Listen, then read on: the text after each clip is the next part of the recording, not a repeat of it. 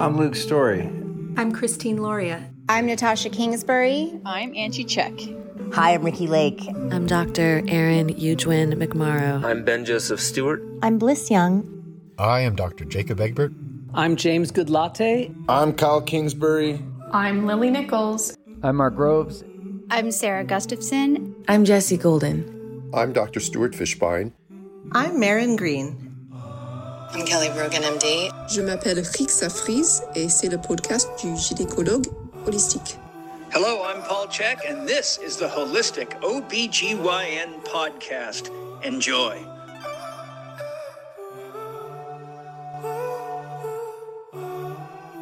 Welcome back, fam. Welcome to the party, the Holistic OBGYN podcast party. I've got two guests today. We recorded in person in Austin. My guests are Alyson Charles and Luke Storey, a married couple living a very, very unusual life, I would say, in Austin. Their stories are pretty remarkable. Alyson found her way into the shamanic world through some very, very deep personal experiences of her own with medicines, etc., and deep meditation. And Luke Storey is kind of known as like Mr. Biohacking, but he brings a certain charm and je ne sais quoi to the conversation. And I visited them at their home outside of Austin, and they have effectively a renovation project in making their house turned into how can we mitigate and block as much EMF through the hard wiring in the walls, to these local cell phone towers, to, internet signals, etc. Their house is like a biohacker's dream. And it's actually I've been hard pressed to introduce something to Luke, for example, that has been, that he hasn't heard of yet. We were just texting about the Analima water wands, which are incredible. If you go to Analima Water, I have got a code there. It's code BELOVED, and it saves you 20% on this incredible little wand. And it has coherent water inside that has been exposed to all 4 seasons, 13 lunar cycles, inside a quartz crystal kind of glass wand. And you can use it to stir water, to structure your drinking water, etc. I mean, these are the types of things that Luke and I have been romantically bonding over. And I think this is important from the lens of Alyson's work, because Alyson is very, very sensitive to other energies. She has this sensibility about her that would, I don't know, I'm guessing, I didn't actually ask her this, but without Luke putting so much time and effort into optimizing their living space, would Alyson, given that she's so sensitive to subtle energetics, would it just be hard for her to sleep? Would it be hard for her to live in a place that didn't have all these modifications? So I was fortunate enough to hang out with them in Austin. We talk about everything from shamanism to conscious connection to Luke's story of addiction and where they are now, trying to have a baby. And we get into it. We get into relationships. We get into conscious conception. We get into all kinds of fun stuff. So I hope you enjoyed this episode. There is a separate episode I do with Luke's Storey where we talk about EMF, geopathic stress, and blue light exposure, all of which is in his wheelhouse, way more so than me. And that will be a separate interview that comes out in a few weeks. But we started off with Alyson and Luke together, and I had a lot of fun with this one, guys. So I hope you do too. The podcast sponsors for this episode, I'll make it brief because people are telling me I'm getting long-winded in these intros because the interview does speak for itself. We've got Fit for Birth. Fit for Birth provides online coaching to pregnant postpartum women and on exercise, nutrition, etc. If you're a holistic lifestyle coach, like a Czech practitioner, if you're any type of healthcare professional, or you're a fitness professional, you probably haven't received any specific education around training in the pregnancy postpartum periods. And that's why Fit for Birth is so spectacular and why I'm so grateful to have them as a supporter of the show. Go to getfitforbirth.com/beloved and you'll save 20% on any personalized coaching for you, or if you're a fitness professional, healthcare professional, whatever, you can take courses there to deepen your toolkit in order to optimize the counseling and the education and coaching that you're providing to pregnant and postpartum women. Can't recommend them enough. The other sponsor is Fullwell Fertility. Ayla Barmer over at Fullwell is an RDN. She has overseen the production of the best prenatal vitamins on the market. She also has a men's virility vitamin and a Nourish Nerves tonic. She personally oversaw the development of the products and oversees the entire manufacturing process, which is why it's no surprise that her products are recognized and hailed as the best on the market. And I like her business, compared to a lot of other great products out there. But her business is small. She's grown organically. And when we were pregnant, I didn't recommend vitamins to even my wife because even the most expensive one at your local grocery store has all kinds of filler agents and ingredients from who knows where. And they barely even scratch the surface of what the recommended daily allowance is. So you're already eating a healthy diet, you're moving well, you're sleeping well, etc. Let's add some additional, consciously produced prenatal vitamins into the mix, and you're going to have the healthiest, happiest pregnancy postpartum period possible. So if you want to try them out, go to fullwellfertility.com, use code BELOVED10, you'll save 10% on your purchase. I mentioned the prenatal vitamin, men's virility compound, hell yeah. And then their Nourish Nerves tonic is amazing for leaning into sleep and relaxing at the end of the night. So go to fullwellfertility.com, code BELOVED10 will save you 10%. Support our sponsors so I can keep doing the show. I'm having a lot of fun. I hope you're enjoying the show. And if you are, please leave us a 5-star review on iTunes. It literally takes 5 seconds. 5 seconds. You scroll down there, you click rate, bam, 5 stars, and we continue to rise in the rankings. We're having a lot of fun here. I want to keep doing this for you. So support us in any way that you can. And I've blabbled on enough. Without further ado, my conversation with Alyson Charles and Luke Storey.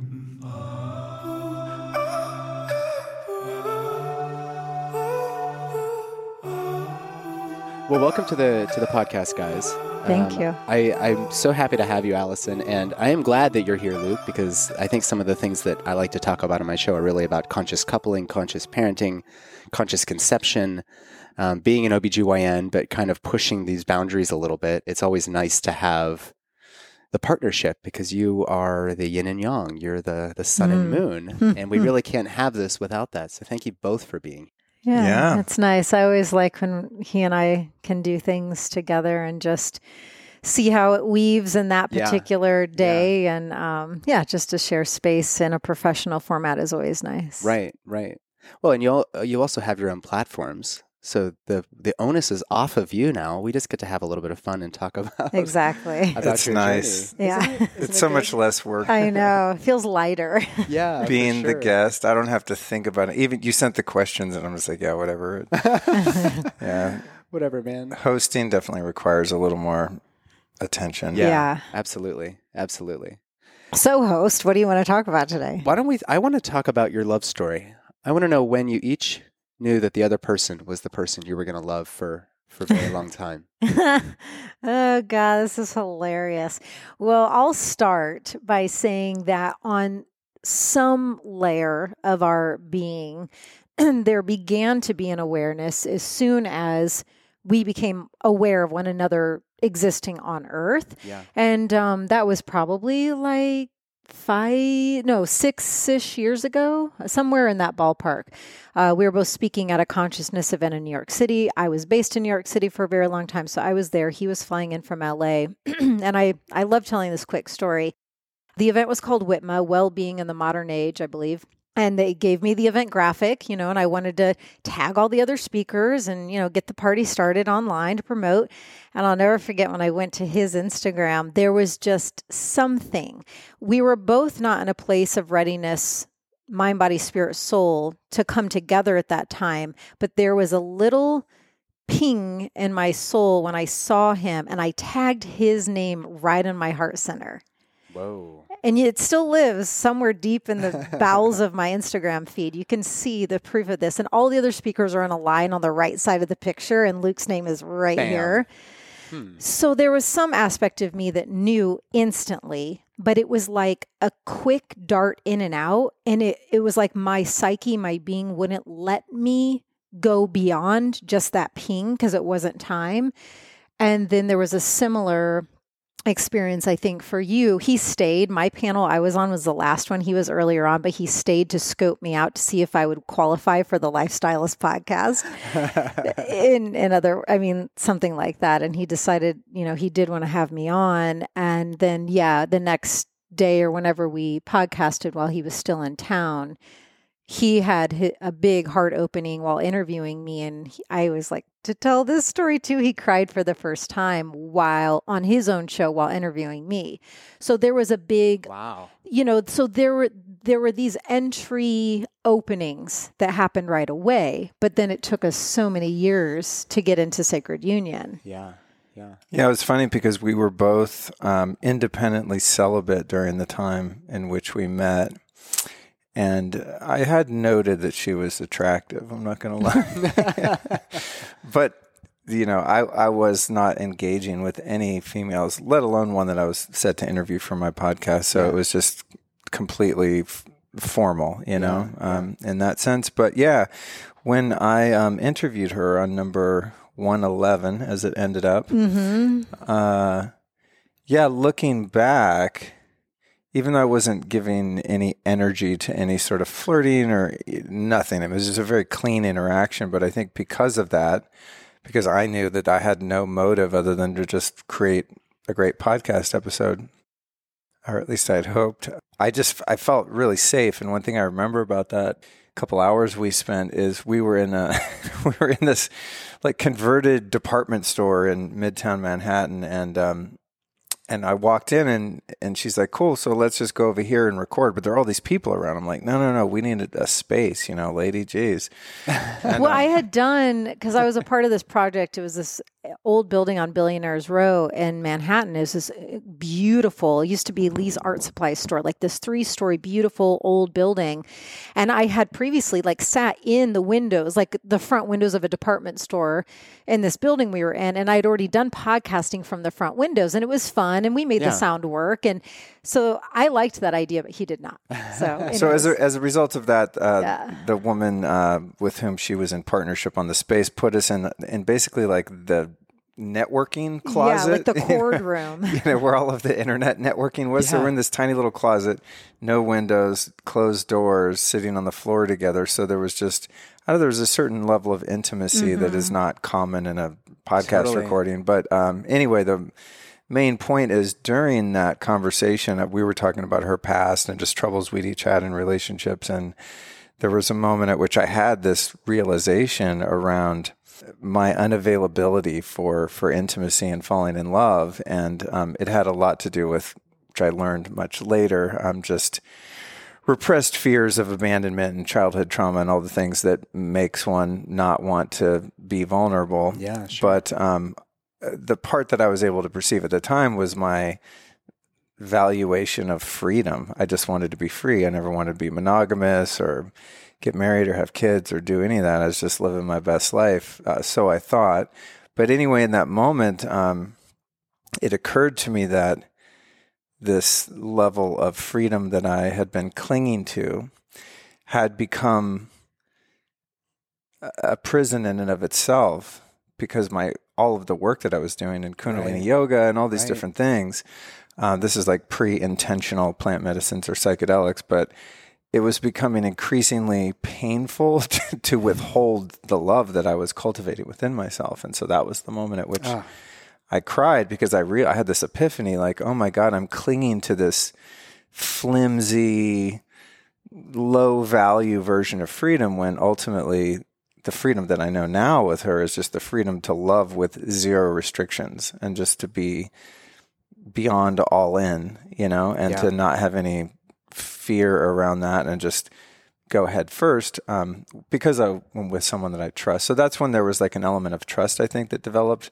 because the space she held was it was just so caring. I felt so safe. She was so warm, and to open up to a woman, especially an attractive woman, even though I didn't have designs for her at that time. I mean, that's not comfortable. Yeah. It wasn't at that time, So yeah, it was just this moment that happened spontaneously. And then afterward, over the course of the next couple of years, and this was an independently shared experience, so many people told me, oh man, you and that girl Alyson, like, are you going to go out with her? You guys have a thing, the vibe, this and that. And I got the same DMs as well from strangers. Over the course of years. Just from listening to the conversation. Yes. No kidding. Yes. So it's obvious to everyone except us that we had a thing. So that was when we met, and then we were just friends. Throughout, but we lived in different cities. So, but there are a lot of funny stories, and I just want to quickly just honor, because in hearing you retell that again, because we haven't done a joint podcast in a while, so it's nice to get this like refresher of this journey, and just want to honor your, capability and willingness to, because in that precise moment, what was happening was the needed collapse of this entirely structured and, old paradigm system that he had like really staunchly, strongly built within and around himself. And that was revealing that it needed to crumble. And simultaneously, as we get to those threshold gateway points on the spiritual path, shamanic path, the old paradigm system wanting and needing to die off. And then there's this whole other world that begins to open, which his heart was exploding open. He was feeling safe for the first time on a deep level with a woman. And like all these new worlds were opening up. And he allowed himself, and you do this, really masterfully in a lot of different categories, just letting that evolution happen. I just think it says a lot that coming from someone who has the backstory and history that you do. I know all his stories, and I don't know if there's some that he hasn't shared, because I was just going to say one example, but there's nothing off. Well, you know a lot about me. No, probably not off limits. Have you shared the story how you used to drive people around, or probably not? Probably, yeah. One vocation that I held for a period of time right after I got sober, I was a deeply hopeless addict and alcoholic for many years, and I got sober and was trying to find my way, and I was totally unskilled and uneducated, so my job prospects were not exactly on fire. But one job that I was able to land was being kind of a driver and quasi money collector and what is a bodyguard?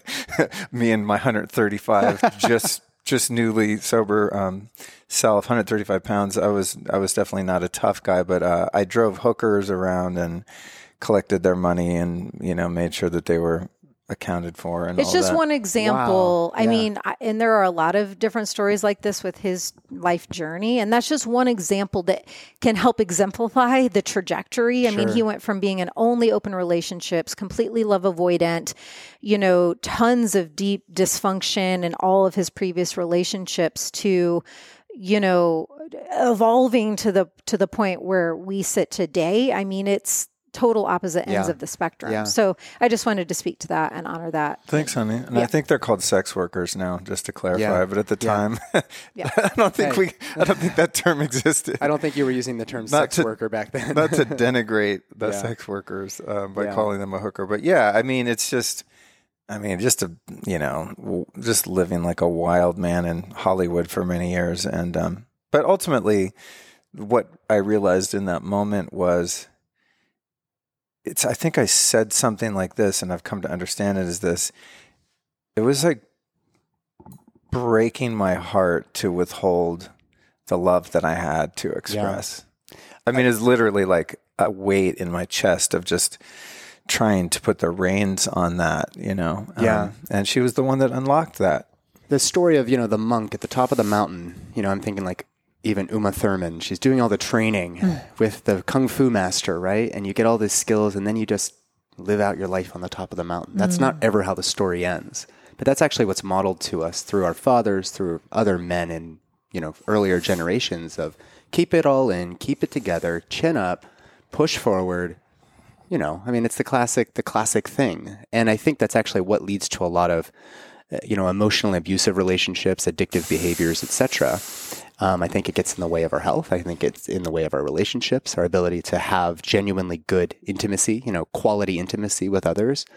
And so not to necessarily echo, but also to reflect on in my own life, the Stoicism is one path, but it's not the only path, and it's not the end game. At some point we then have to come down from the mountain and allow ourselves to really be seen by others. And that's very hard for most of us until we find somebody that makes us feel safe to do that. Yeah. And part of that learning has been for me the cultivation of discernment to be able to know when it is truly safe. Yeah. Because one can walk around in deep empathy and compassion and open-heartedness, but the mind has a very difficult time discerning truth from falsehood or the consciousness level of any given person. And if somebody is at a lower state of consciousness, they're going to be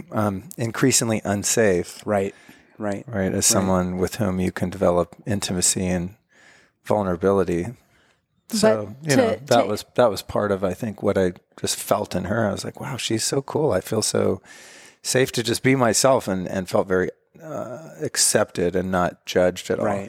Yeah. And that continues, that's one of my favorite aspects of our union is I am completely in total safe space at all times to completely, fully express and be whatever shape, form, color I need to be in that moment, and I'm a deep feeler. I guess maybe you caught part of that conversation that we started before we officially started recording, but just how I have a lot of spontaneous initiations that come into my life, from 5 to 7 this morning while I'm in bed, all of these deep purgings and ancient awarenesses. And I move through a lot. That's my choice. That's how I love to live life and that fullness. And to be able to be in that fullness is so beautiful. And it also, just to honor myself, it speaks so much to what I've been through and what I've been able to transcend, that I can be with and hold the space of non-judgment based upon his very colorful past. Because I had my awakening from a very dysfunctional past relationship where he was struggling with different addictions, sex addiction being one of them. And that was honestly the scariest, darkest cave for me to really, when I would start to look into that one, I would take a few steps back and have to wait a month or two. And then but I knew I needed to fully go all the way through that. But that journey of facing that level of darkness took me, years to walk all the way through that cave. And now it's because I've done that walk and because I've, gone fully into those territories that when I hear his past, I don't flinch and clinch and get freaked out. It's just I feel like I've known who he really is from the second I met him. And then the last thing I'll say is, and how we got together, I always want to honor grandfather medicine peyote because he played an instrumental role. I imagine our union would have happened had we not sat in those ceremonies and not been in the teepee, but it was that ceremonial weekend, communing in that way. That is when we officially became a couple. So I just, when I bring that dot in too, because that was a big moment for us.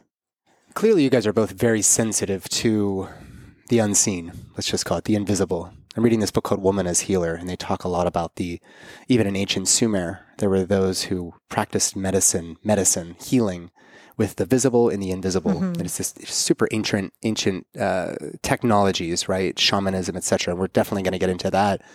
Given that you guys both are so sensitive, Luke, I know that, a lot of what you've even created here in your renovations are due to your sensitivity to electromagnetic radiation, for example. And you, Alyson, being sensitive to otherwise unseen, whether it's spirit animals or it is messages from beyond. I mean, there's so many ways to imagine it. And while we're on Luke for just a second, if anybody listening hasn't heard your podcast, you do some incredible episodes that get into how to perhaps break down some of that EMR and the impacts it has on your health, mental, emotional, other energetic bodies. So I encourage everybody to go to Luke Storey's podcast, the Lifestylist podcast. I'm talking to your camera now, even though we're recording on my, It's nice to acknowledge those guys. Yeah, right there. Yeah. And because I study a lot of biogeometry and a lot of these, more Eastern philosophies and incorporate that into my practice, whether it's through fertility and conception all the way up through menopause. And there's not a lot of good resources out there. So I just want to send people that way as well. So, Alyson. I just started eating a grape. I thought it was off of me. Stuff your mouth with grapes and then Kurt Cobain it to me. I want to know, how old were you when you really started having these sort of, I don't want to say intuitive messages, but I guess I will. Like when did that kick in for you? Yeah. And that to me must seem like Sookie from True Blood, where you're getting all these downloads all the time. How did you corral that energy and then create this incredible book? I did not corral it. That is the quickest soundbite answer. Yes, thank you for asking this question. It's a paramount one for my entire journey so far. Whittling it down, because my answers, I mean, the work I do and what I embody, it's like goes so far into these subtle realms, and it's just like such a wide cast spider web at this point. I have to really tune in to be like, what needs to be brought in to answer this? So at a very young age, at like 2.5, I really was at a decision point. So I incarnated with these abilities. I incarnated with this soul level shamanic calling encoded inside of me. So I came earthside with all of it here. But at about 2.5, 3, very young age, I reached a decision point. And I felt, because seership is one of, if not my main gifts, I can see a lot. My dad was my distance running coach, and I love my dad, and we have a great relationship, and I wouldn't change anything of it. But like most people, he had a lot of wounding, and it was transferring and carrying over in different ways. And he not only was my dad, but my distance running coach. So before I was even 3, he put me in my first running road race. And so this kind of unique amoeba began to form. I, being a highly sensitive child who is a seer, who can see into his pain body, his traumas, I realized very early on I was going to have to choose either my relationship with my dad / coach or my relationship to the divine. And that choice point, honestly, in the spiral, never-ending spiral of being a forever student and forever healing, learning, getting back to that choice point loops back into my overall healing journey a lot, because that was almost the ultimate betrayal and ultimate trauma. Yeah. Because at such a young age, I'm having to choose my true soul essence and calling and gifts, or my relationship with the primary caregiver. And so yes, I greatly suppressed the gifts, but on a soul level, I did keep them alive enough, like just, by a thread, because all I was ever innately interested in, I was learning how to read palms at a young age, the healing power of colors, numerology, metaphysics. That's all I would read about, even as a young girl. So it was like I was keeping it alive, simmering, a low simmer. Yeah. Yeah. And then it wasn't until, it's been so many years ago at this point, but I had a spontaneous divine intervention, spiritual awakening that changed everything. Which my cat, who's howling in the background, was a part of. He has witnessed it all, my whole journey, pretty much. But the woke cat. Yes, he is. Yes, he is a shamanic cat who needs no acknowledgement. But anyways, yeah. So there was a long span of many years where I was in a lot of pain, a lot of suffering, a lot of deep emotional anguish, and nearly 2 decades of it, I was in a dysfunctional, at times abusive relationship. So my pre-awakening path was riddled with a lot of pain and a lot of denial. The denial and illusion piece was the biggest for me. That's what kept me stuck in that cycle of insanity for almost 2 decades. Here I am, this 2-time national champion athlete, top radio host, daytime television talk show host, worked in TV production for major networks in New York City. Like, that's where this phrase that I share a lot, winning but lost, that's where I coined that phrase, because that was my journey. I was winning but lost. I was winning on paper and externally, but lost inside. And thankfully, my guides came in that one day to align me. Course correct. Yeah. Course correct. Yeah, and so that's how I began to enter. And the last little bit that I'll say, because they're the next 2 important points, is once the veil lifted and I saw the truth of me, him, the relationship, more of earth, had more awakenings. That's where I chose to surrender, speak my surrender statement. And then that's when I decided to heed the guidance coming in from finally surrendering. And it was only through the heeding of the messages, they were showing me how to heal myself. So I like to clarify, I never went out on a quest to become a shaman. I never said I want to be a shaman. I wanted to be healed. And it was in my healing journey that the truth within me finally had space and breath to inform me and open up. Yeah. So that's the most nutshell I can make it. It's been a ride. A journey. Yeah. Well, and I know that I want to make sure we talk about your book because it's so beautiful. And well, let's just dive in there. First of all, anything you want to add? Because you've been on this journey as well. Mm-hmm. Anything you've seen change?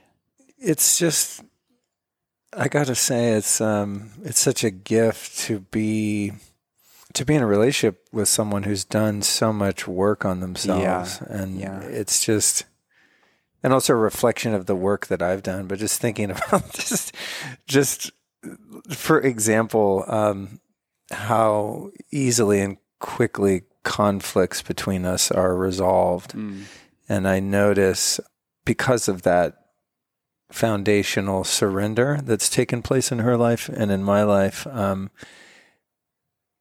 And we've been together, how long we've been together? 3 years or something? About that. It's like the waves are not, they don't rock you much, you know? It's kind of, it's interesting. It's like in meditation, right? You learn to take on the witness, observer perspective, and you can do that within yourself where with practice, as I'm sure you and many of your listeners know, there's a part of you that's watching you, right? So as I speak now, there's an observer that's aware of what I'm saying and how it's being said, et cetera, and the intellect and the ego and all of these different parts of us. But because of the experiences Alyson's had, it's like both of us get to be witness, observer, consciousness of ourselves individually, but also as a unit, right? And the relationship itself as kind of a third entity, right? So it's like rather than saying, "Oh, when you did this, you made me feel," the positioning is almost always, even from the outset, that's interesting. When that thing happened, this is what I was experiencing inside.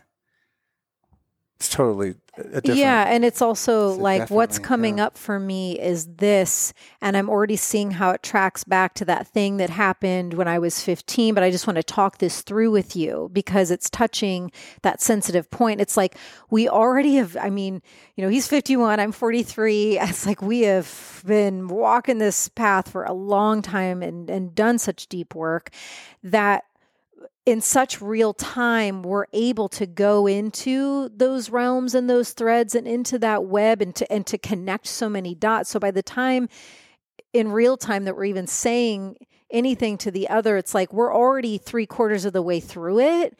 And it's just helpful to have a trusted, you know, additional perspective or to just move the energy so that you fully transcend whatever piece just had a little fragment hanging on. So yeah, it's a really beautiful space. I would say something that's been added to my life too as a result of her perspective is the inclusion of much more ceremony in my life. Like most of what she does walking around the house is some kind of a ceremony. So if I get caught by something, they've been dealing with a lot with renovating this house that, in which we're sitting now. And the other day something came up and I put it on paper and I kind of thought really hard about it and I had some solutions, but I was experiencing quite a bit of anxiety. And so, you know, I have to get to like, I'm at the breaking point before I'm going to bring something to her. It's just kind of the way I'm wired, but I did. And then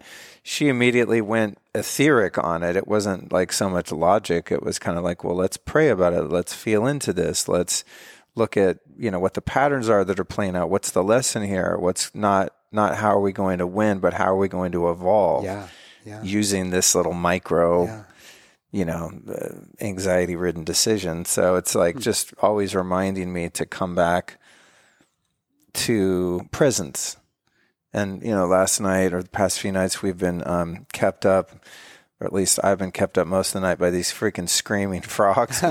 We let our pool... Frog medicine. We let our pool go green because we're getting some stuff changed on it. So it became a frog pond. And I don't know what's going on here in Texas, but...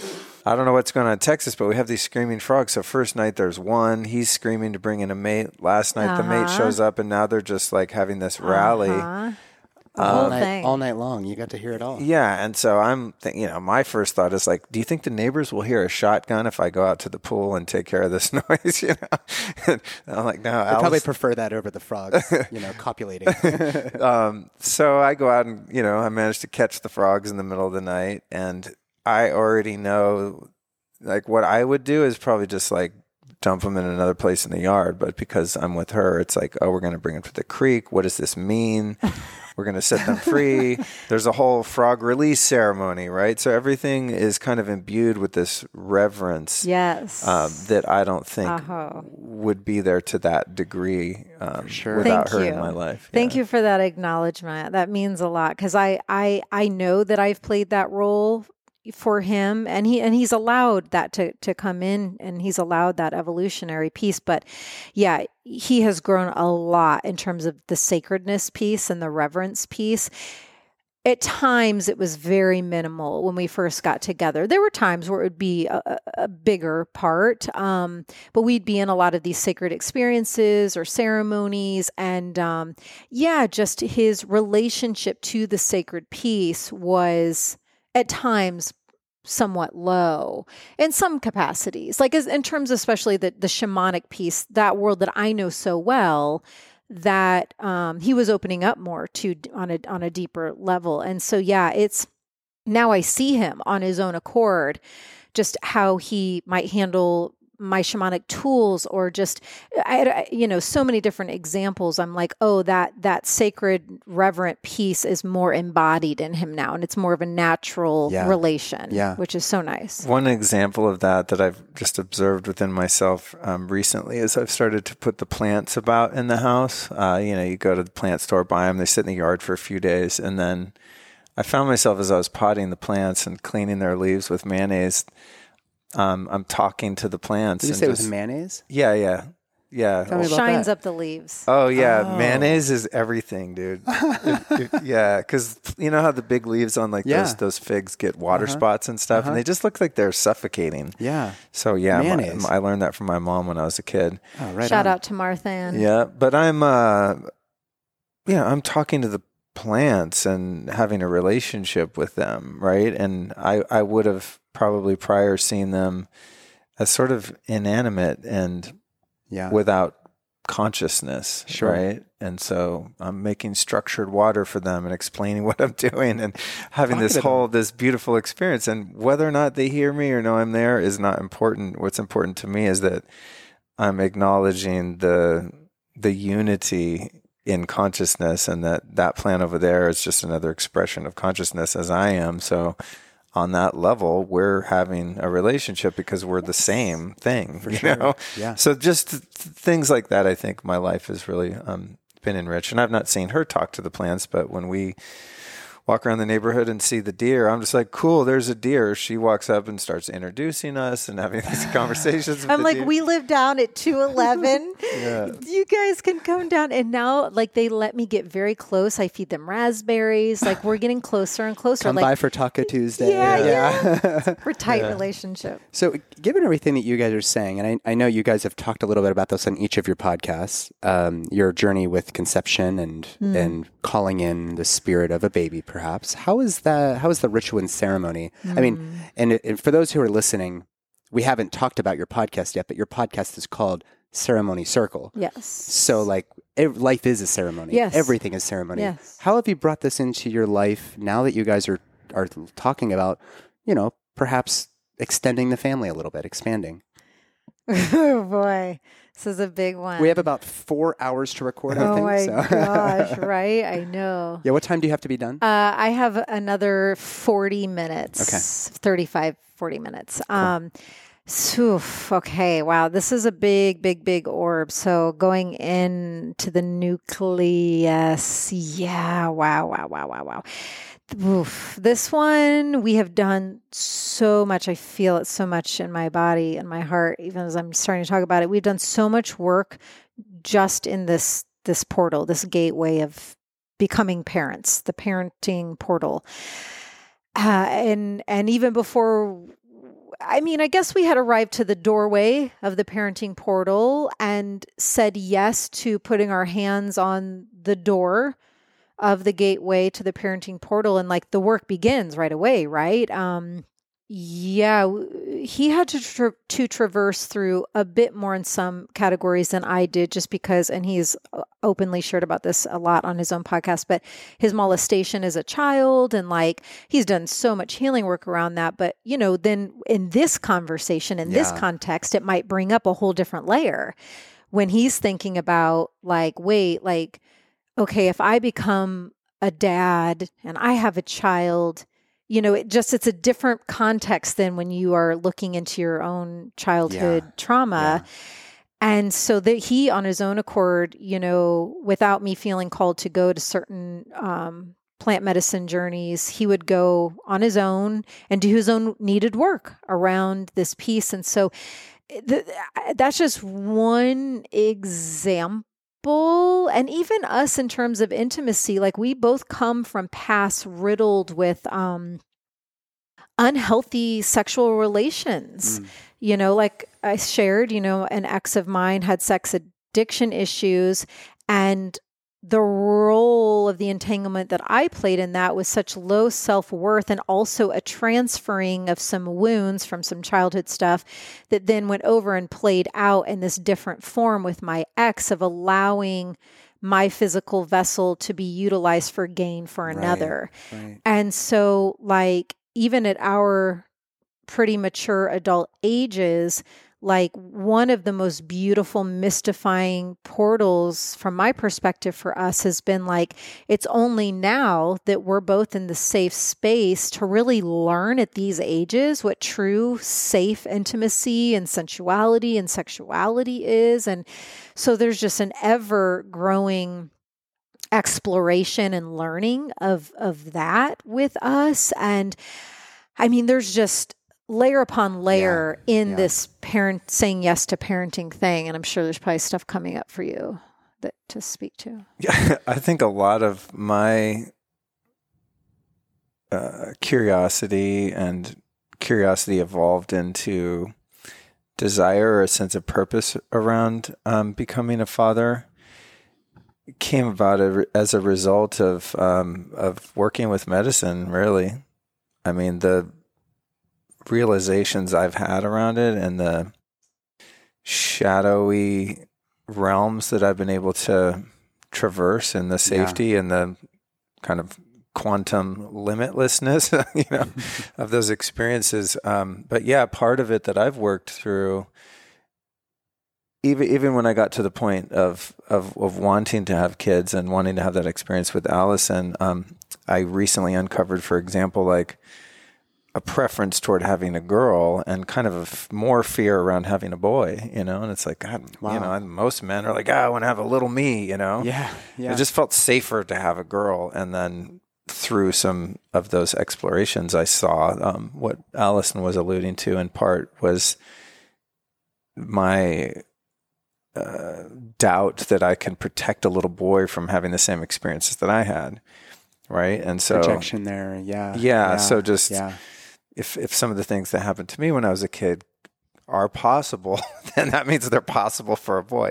But because I'm not a little girl and those things that happen to a little girl, that just seems safe and everything's going to be fine, you know, just as like a surface level kind of awareness. And so I was able to work through that and realize that there's complete safety in the whole experience. But in order for me to feel not only ready to be a father, but also that it's part of my purpose, has required the excavation of just a deep wounding, you know, and to feel capable, and also to be in enough trust in God that it's going to happen according to the highest good. Because a lot of my fears around it are around my own birth trauma and hospitals and allopathic medicine and all of that. And so, you know, leaning into the way we are now, I think is, or at least how I'm framing it for myself, is there's kind of a hierarchy of preferences of how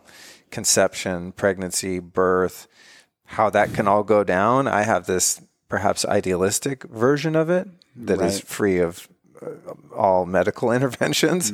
But rather than having kind of an attachment to that, is acknowledging that there's a divine order to things, and that the soul that I've met on the astral plane that is intending to come in has its own plan and its own agenda. And also I have, a partner who's having a much, deeper end of that experience, obviously, is the one being pregnant. So there's like, I think, a good understanding of what my responsibility in the process is and what I can and can't control, and just leaning into preference rather than fighting against what I don't want, right? And giving energy to, say, a pregnancy or birth experience that's not in my template, right? And honoring that yin yang that you started with, us, instead of looking at it from the perspective of like, oh, we're clashing in a bunch of areas. It's like, I'm in my oracle, I'm in my, shamanic high priestess embodiment, and all I'm feeling called to do is stay in relation to the intelligence of my physical body and in relation to God Goddess. It's like I will go to those two places to inform me, and that's by a second to second basis, right? So I'm not devising any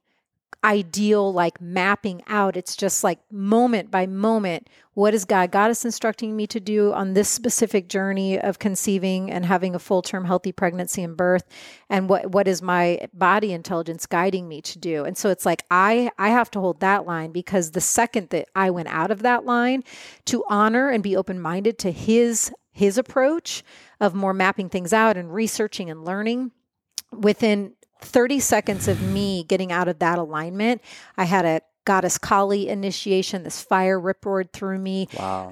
I yelled. I was like, I don't live this way. Yeah. Let it roar. Because I'm taking like every doula class. I'm basically becoming a birth keeper. Yeah. Which is beautiful. And I'm so grateful. Yeah. I know there's not many women who can say that their partners are leaning into the path in that way. So I'm so grateful for that. But that's not how I'm instructed to walk it. So we just have to honor like I'm in the yin, he's more in the yang.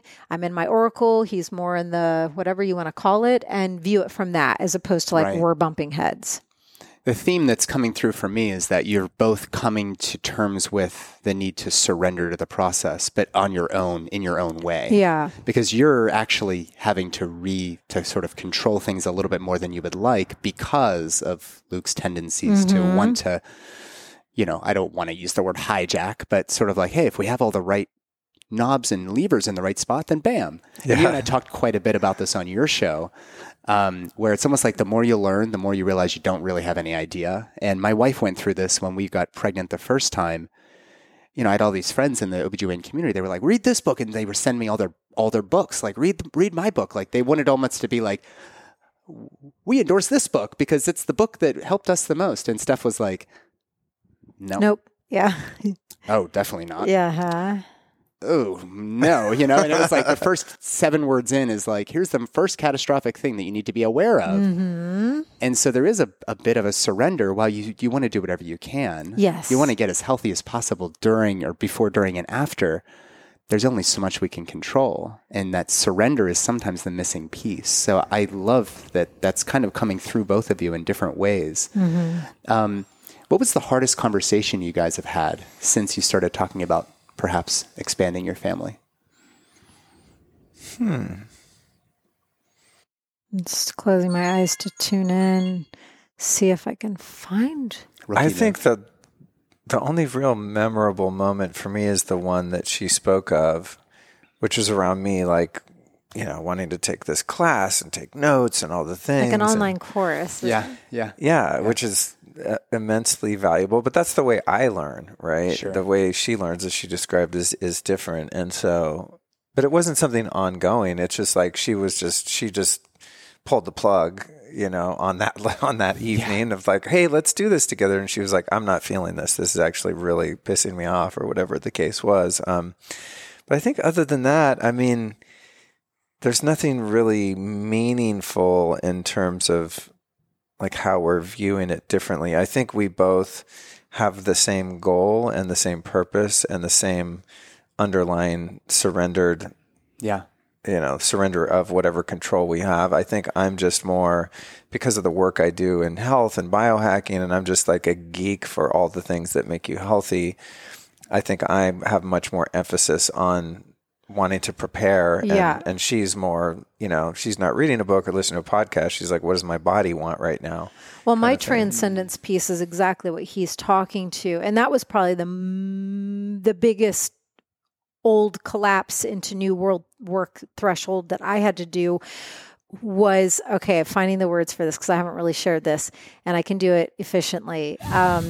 So by what he was just sharing, his knowledge of the biohacking world, and then he's coming in and based upon the way he learns and researches, he's like, these are the supplements that, that I'm learning are the best and that this wizard said, would be great for you.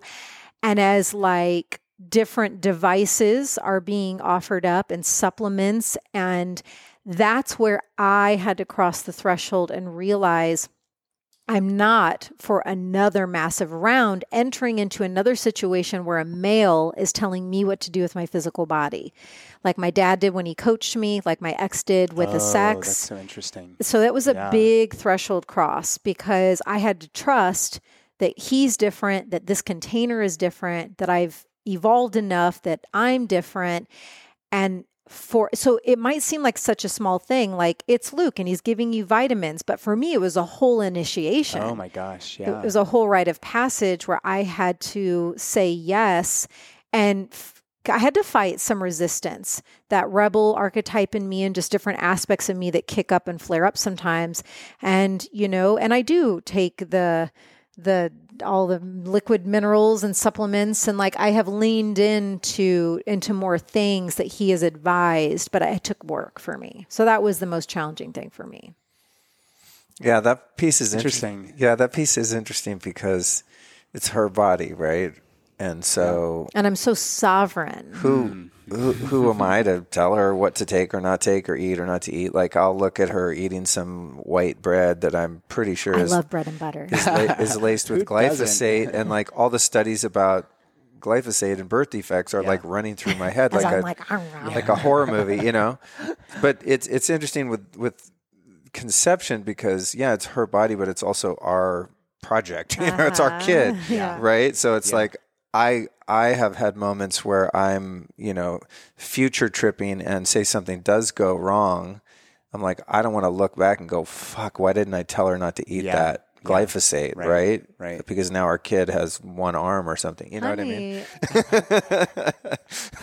Well, that escalated. Three I don't think one roll with butter is gonna. Let me say, our kid has 3 eyes. All right, let me do something not possible. But you know what I mean? I'm thinking like, I've caught myself like, I don't want to be resentful later because something goes wrong, and I also don't want to control her life or her experience. I just want to stay in my lane and live my life. But this is a collaboration, so it's. And I'm already making enough concessions. I feel like, you know what I mean? So it's like, I'm doing A, B, C, D, F, G, let me have my role, And so it's been a dance. I mean, it's not like we argue about it every day. We find our way with it, but there's like some give and take and some breaths and recentering. And it's like, it's finding out how to work this new amoeba. Yeah. Yeah. So a couple nights ago, Luke came to a screening of a film by Ricky Lake and Abby Epstein, The Business of Birth Control. If you haven't seen it, you're listening, you haven't seen it, you can go to their website and screen it online. Did you share anything about the film with Alyson? Did you guys have any conversations around that? Because it really does pertain a lot to sovereignty, informed consent, risks, benefits, alternatives, etc. So I did, and thankfully she's not been on oral contraceptives for a very long time. Yeah. But I think what was most shocking about that for me is because I haven't paid much attention to that particular product line. Yeah. I don't know what's happening there. I haven't dated anyone, I don't think, in a long time that would take birth control in that way. But the fact that it's literally killing women was pretty shocking. I mean, I knew it's bad for you and probably has some side effects, but the side effects were way worse than I thought. And it's so interesting how just socially that the sexual liberation and women's lib movement, or that phase of it, was sort of pitched to women as now you're free, like you can do whatever you want. But really, it's called birth control. Anyways. Yeah, but some of the things that have happened, is like so many women were then kind of like ushered into the workforce, and I'm sure many of them wanted to, but I felt like there was such a robbery of a woman's experience, not only as a result of the side effects and possible death from being on oral contraceptives, but was it really what was promised, right? Because you're shutting down your hormones and probably having a completely different trajectory of life. And not to say that like a lot of women don't want to go be working, and obviously women don't want to sit around and be housewives. Why couldn't you work on without birth? Because you're pregnant. You're home having kids. Oh. Yeah, this was a whole... I mean, to me, I'm always like, what's the conspiracy? The conspiracy is, let's take one household and double the tax revenue by getting the woman out of the house and to work. How do we do that? We got to have her stop making babies. So there's like that whole piece too. But I don't know that we shared so much about it. I was just like, damn, girl, it's way worse than I thought. She was like, yeah, I bet. But I also didn't know that for... it's been a long time, but that she was on birth control for a number of years. I come from that generation, and maybe it's still happening the way it was for me when I was 16, but it was just like, it's just what you did. Yeah. You go to the doctor, and if you're 16, the doctor's like, you need to be put on birth control. And they might say one or two reasons why. And I mean, I'm a 16-year-old girl and an elite, intense athlete. And I think that was one of the rationales, like something around that. I can't remember the reasonings given, but I remember the doctor in my periphery, like talking to some piece around my athleticism and why it might make it better to get on the pill for that reason. And I don't remember concretely why, but so from 16 till probably like 30, I was on birth control. And then I just had this awakening one day, like how it has the word control in it. And there was just something that entered into my consciousness. I was like, hold up, wait a second. Why am I taking this pill every day? Why am I doing this? Why is it called birth control? And I just started like, having this consciousness opening, and I got off of it, and I've been off of it ever since. But just the piece I find most intriguing is the pheromone piece. And, oh my gosh, yeah. Like your the pheromone profile that you're attracted to changes when you come off of birth control. That's pretty huge. I mean, I wonder if I would have been, and of course I wouldn't change a second of it because my ex was the instrument for my awakening, but I wonder if I would have gotten into that relationship. Who knows, right? Yeah. I mean, there was karmic stuff too, but like that's a big piece right there, just that one piece. When my wife and I were watching this at home, Ricky Lake had sent me a screener. I was like, honey, do you want to watch this? She was like, yeah, let's pop some wine and watch this. And so we, halfway through, she was like, oh my God, when I broke up with you, it was this catastrophic breakup. We had met when we were 15, 16. In college, she came off of birth control and like, we were done. And she was like, I wonder if that was part of it. I mean, granted, her abuela had died around that time, and there was a lot going through her, energetically, but she made that connection immediately and was like, I don't remember not being attracted to you. It was just that something had shifted and the veil had been lifted and she had to go in a different direction. Yeah. And of course, now we're married with kids and everything, but I found that to be really, really interesting. And that research hasn't really been, everybody in that, when the film was made, everybody was focusing on blood clots and stroke and this and that. And those are catastrophic things to happen. It's also a very low absolute risk, but you need to know that risk if you're going to make an informed decision. On the other hand, what about all the other stuff about disconnecting you with the rhythms of nature, with perhaps your more subtle energetic bodies? It's, everything in medicine is antibiotic, antihistamine, antiviral, anti-whatever. They could call birth control like anti-divinity, anti-feminine, anti-whatever, because it cuts you off from that source of that special sauce that makes you a woman. Yeah. And without getting into the whole conversation around, binary language and whatnot, when many women who identify as women come off of that or go onto it, they feel something shift. And that's not something that many doctors are willing to hear. They gaslight it and they're like, don't worry, you're fine. Just, yeah, it'll work itself out. Yeah, you're not having a period or whatever.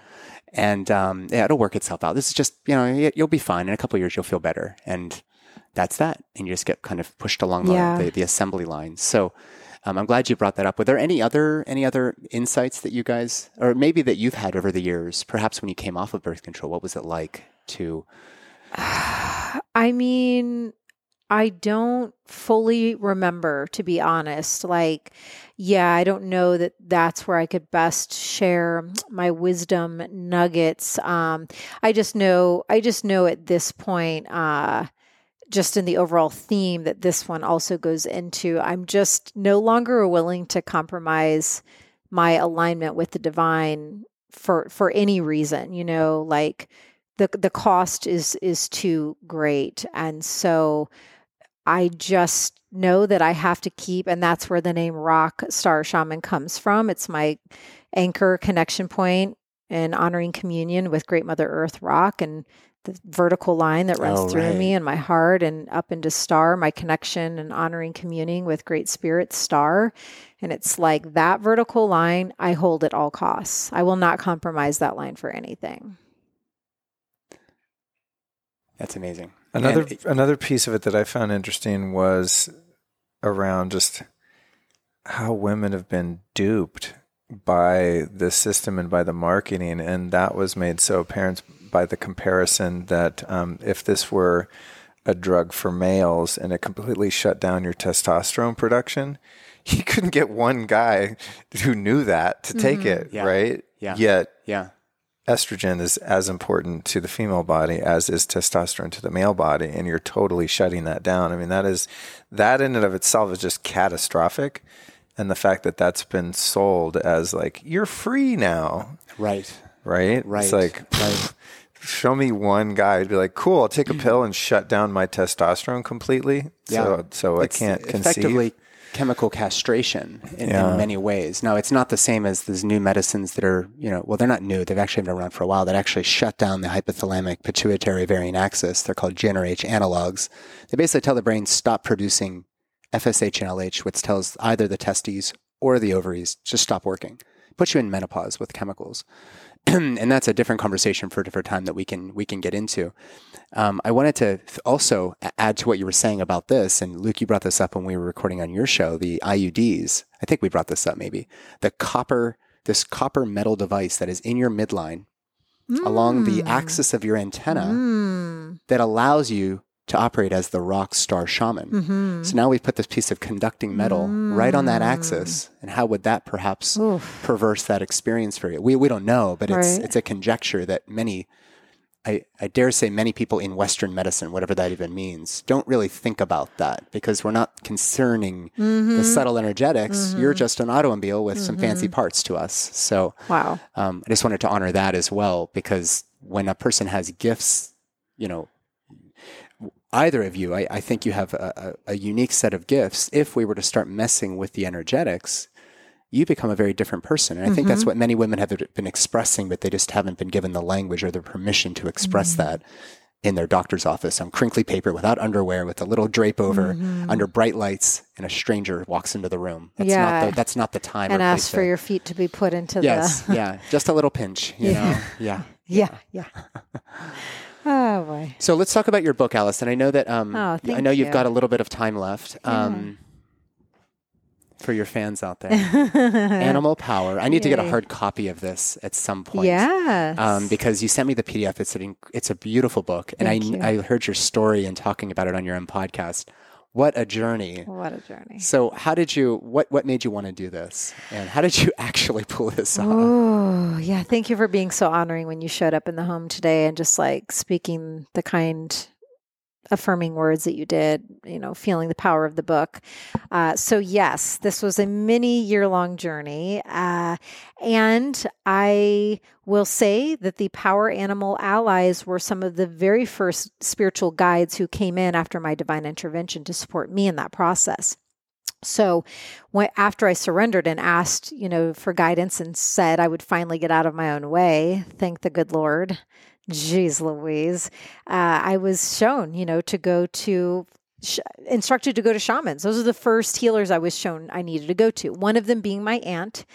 And in that soul retrieval journey, that's where the animals started to enter in. And my core power animal happens to be on the cover. It just coincidentally worked out that way, the black jaguar. And then I had 3 supporter animals, the bear, the deer, and the frog. Speaking of frog medicine. Yeah. coming back. Wait, the bear, the deer, and the frog. Yes, all three of them came in as supporters for different purposes at that time, but all four of them came in like my team to all work together with me to help get me through that time, because my life got turned upside down. I was having all these additional awakenings, all these visions being shown to me. Like, it was a wild, discombobulating time. So many spiritual fires, breakdowns to break through. It was gnarly, but also miraculous. And so, yes, each of these animals came in for different wisdom teachings, healing, to give me different healing properties and blessings. And then fast forward, for more than a decade, I've been working intimately every single day with the power animal realm. And what's been so beautiful about this trajectory is the growing trust with myself and the animals with me. It goes both ways. Like, one example, I have gone on stage in front of 10, 15,000 plus people, and I'm there for different purposes, but one, to do live power animal readings in front of these huge audiences. And also, I've done this. My friends in New York City, a lot of them are stand-up comedians. I've actually headlined at New York Comedy Club. And those are not easy crowds and easy places to go up on stage as a headliner in a New York City comedy club. Can't imagine. And weave in live shamanic power animal readings. So imagine the trust that I have to have with them in front of a New York City comedy club audience, and also in front of 10, 15,000 people, that they're going to arrive in real time and not lag on me and make me stand there like a schmuck, So anyways, I have learned like a raccoon in the back who's just like, oh my God, watch your sweat. Yeah. Oh my God. Yeah, let's not show up this time. Yeah. And so I have to trust them. And then they have to trust me to be a proper honoring voice for them, to be a proper messenger, to speak what they're telling me to speak in an honoring way. So it's just been this wild, ever-growing relationship. Fast forward to when I was being approached by publishers to write a book. This was during all my years in New York City, taking all these meetings, couldn't get clear on what the book is. Finally thought I had it, thought it was going to be a book on surrender. Working title was Soul Surrender. Flew off to Bali. I was like, oh, thank God. After 3+ years of taking these meetings, I've got it. And in my first morning meditation, all these animals, as far as my mind's eye could see, hundreds, if not thousands of them, they all crowded in, and they had one message for me. That is not the book that you're supposed to write. We're here to co-create a modern day power animal guidebook with you. So it was really them that gave me the instruction. And I truly live by heeding the calls. I don't live from my mind. I don't live from my ego. I mean, I have to keep those threads in check. Don't get me wrong, but I live from the instructions from divine. So I had to reach out to my agents and say, just kidding about that other book that we all agreed upon. I've now been given this instruction, and thankfully they were on board. Fast forward another many, many years of writing this book, communing every day. Luke was witness to a lot of those processes as we lived together in LA. And working together with the animals, working together with Great Mother Earth, Great Spirit, and also the incredible illustrator who has since transitioned to the other realms, William Santiago. This is his last works of art. His legacy lives on in this book. And so it's an incredibly powerful, living, breathing medicine book that I'm really, really proud of. So thank you for asking about it. Those flights to Bali, they're dangerous flights. I think that you've had Erin McMorrow on your show. She's a good friend of mine. She's the one that put us in touch, actually. Yeah, I love Erin. She wrote Grounded. She's great. And she told me, her story is that she was on a flight to Bali, and it was like, okay, here's the book I'm writing. Yeah. So watch out if you're going to Bali anytime soon. You might have and you think you have a book idea. 7-year journey ahead. Yeah, exactly. Yeah, it's a powerful place. Do you want to, so in essence, what your book is a collection of sort of 100 animals. It's 100 animals, and it talks about some of the energetic qualities and attributes of the various animals. Exactly. Would you mind doing a reading for me? Yeah, I would love to. And even though, Nathan and I have been in a funny dance in the last couple of months with this reading. I remember you emailed me and you're like, hey, can you do a preliminary reading so I can then like just feel into it and sit on it? And we were going through the move into here, and I was going through some other initiations as well. And I was like, can you circle back to me on this? And normally I do them live during the interviews, but then of all things this morning, I'm like, I think I'm supposed to tune in and start to see if an animal wants to come through. And that animal really wants to be spoken of, what came through this morning. Okay. So I just want to share, I put notes in my phone. I sat outside in the yard and Nathan had already given me permission to access into the energetic field and to do this reading. So there was a big horse that came in. A big horse? Yes. Cool. Horse medicine came galloping in. Okay, yeah, I want you to be able to fully receive this. And I'm also totally open. I like to preface every reading with, none of this might resonate. You know what I mean? Like, and I'm fine. If at the end you're just like, that makes no sense and it doesn't speak to me, no, I'm fine if you don't resonate. I am open-hearted here about this. Okay. Yeah. So the horse is inviting you into a new dance, a new way of experiencing life moving forward. It's inviting you into even deeper intuitive power and wisdom within you. And it was interesting because when the animals come in, I'm starting to see why I prefer to do this live. As I connect in and the animal reveals itself, it will typically show something to me. And then I'm like, why were you doing? So it came in, this might be really loud, so I'm going to move the mic, but it was doing that horse thing where it goes, where it like blusters in a really big way. It's like gums and lips and teeth. And it kept taking me to its mouth. And then it was moving in a really exaggerated way, its neck and its head and its mane and moving it around. And I'm like, what are you trying to tell me? And essentially the horse was taking me to this upper region of you. And it was saying that, I want to get this right, there's a bit more of a clearing with you and your line to Great Spirit. I'm not saying you don't have that line. Yeah. I know you have that line, but it's an urging of you to clear and clean that line up even more. And this message I wrote, this is a big key right now to your earthly power and will take you in more enriching adventures of earth and soul experience moving forward as you devote to clearing and cleaning that lineup. And I said, without doing that, your horsepower is more erratic, because it showed me if you don't do that, tidying up, the horse, somebody got on the back of the horse with the reins, but the horse was just doing its own thing. Like the power that you have, wants to be harnessed in a more directed way, and it will come through you tidying that lineup. And then at the last part, the horse jumped into the middle of a sun, and it stayed there. It like locked into the middle of the sun. And the message was, these are a few keys for you truly being more in your divine power. Whoa. What you said about having the smudge, like to clear that up, is absolutely on point. Okay. Because I go through periods of like reset, and I'm approaching a time where I need to like really start to clear that up a little bit, because you just get so caught up with the day to day and the, business and the money and the house and the whatever else. And I've been traveling for 6 days now. I haven't seen my little girls, and I do feel like I'm not falling asleep as well, and I'm just not connected to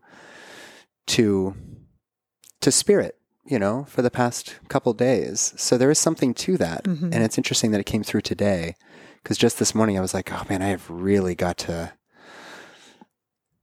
ground myself. I need to go and like stand in the dirt and like reach up to the sky and like really start to get back on center. Yes. So it was something I was thinking about driving over here. Well, the irony, and I have this in my notes, in the middle of this reading, the horse, after it was explaining to me why it was taking me to that upper portion of you that connects up to sky, Father Sky, after it explained that, then it did that. I don't know the move, but when horses get on their hind legs and rear up. Yeah. And it was that exact thing that you just described, the hooves, the rear end, leg hooves anchored, fully planted, and it was able to rear up in that vertical line. So yes, whatever that looks like, feels like, moves like for you, the dusting of that connection line feels really imperative for you right now. And it will be of great service for you in your whole pathway moving forward. It's like, just, you have a lot of horsepower, but there's potential for it to get more erratic. Than it needs to. Yeah. Thank you for doing that. You're welcome. That seems like it can be very taxing for you. And that it is. It can be. Yeah, because it's like, and I know you get it and you've been very honoring of me in my work, but some people that just, aren't on the path for very long or new to spirituality, they're just like, oh, like casually, can you do one of those mini readings when I interview you? And I'm just like, it's not just doing one of those mini readings. It's like, I have a whole process of surrender and connecting in, of clearing my field, of making sure that I'm at no part involving myself in your reading, the integrity of the reading, the connection into the unseen realms. Like, yes, I can do it instantaneously, but that's through like a lot of years of skill. And like, just by accessing in, it can be exhausting, and making sure that, I'm conveying it right. It's like, it's a whole thing, even though it's a mini reading. Yeah. Right. Did you do that little thing you do, Alyson? Yeah. It's so fun at parties. Exactly. Yeah. Well, I want to be respectful of your time. I know we're coming up here. If I didn't have another podcast to jump to, I would be happy to sit here for another hour or two. Maybe you and Luke can keep talking. I can carry on. And thanks for letting me hijack your interview, Alyson. Yeah, I know. And he was like, hey, what if I join you for your time on Nathan's show? And I was like, no, that's cool and all, but I'd still like to be able to honor the 8-year journey of birthing Animal Power book. As long as we can honor that, I'm happy to talk about Sacred Union all day. So, thanks for having me. Tell everybody about how they can find you. You're on Instagram. You've got a great account there. You've got this great book. You have a deck as well, a card deck. So tell us really quickly, how can people find that, and how can they connect with you? Yeah, the best place. You can get Animal Power book. It's available now everywhere books are sold. If you prefer going the quick Amazon, Barnes & Noble route, that's fine, but also in independent bookstores. You can go to my website, AlysonCharles.com. There's a page on my website devoted to Animal Power book. And if you purchase it there or through the links there, you can get a free guided shamanic journey that I facilitate with my drum, and we call in your current power animal. Wow. And that'll just get emailed to you, because I thought there's no greater free gift than that, so that when the animal comes in, then you can go and learn more deeply through the book why it revealed. My Instagram is at I am Alyson Charles, and Animal Power card deck, which they're great together. It's available for pre-order now, and it will get sent to you in August. So maybe by the time this airs, it'll be even closer. So yeah. Yeah, it was so great. Thank you for having me. Oh, and Ceremony Circle is your podcast. Yes, thank you. I always forget to talk about that. Yeah.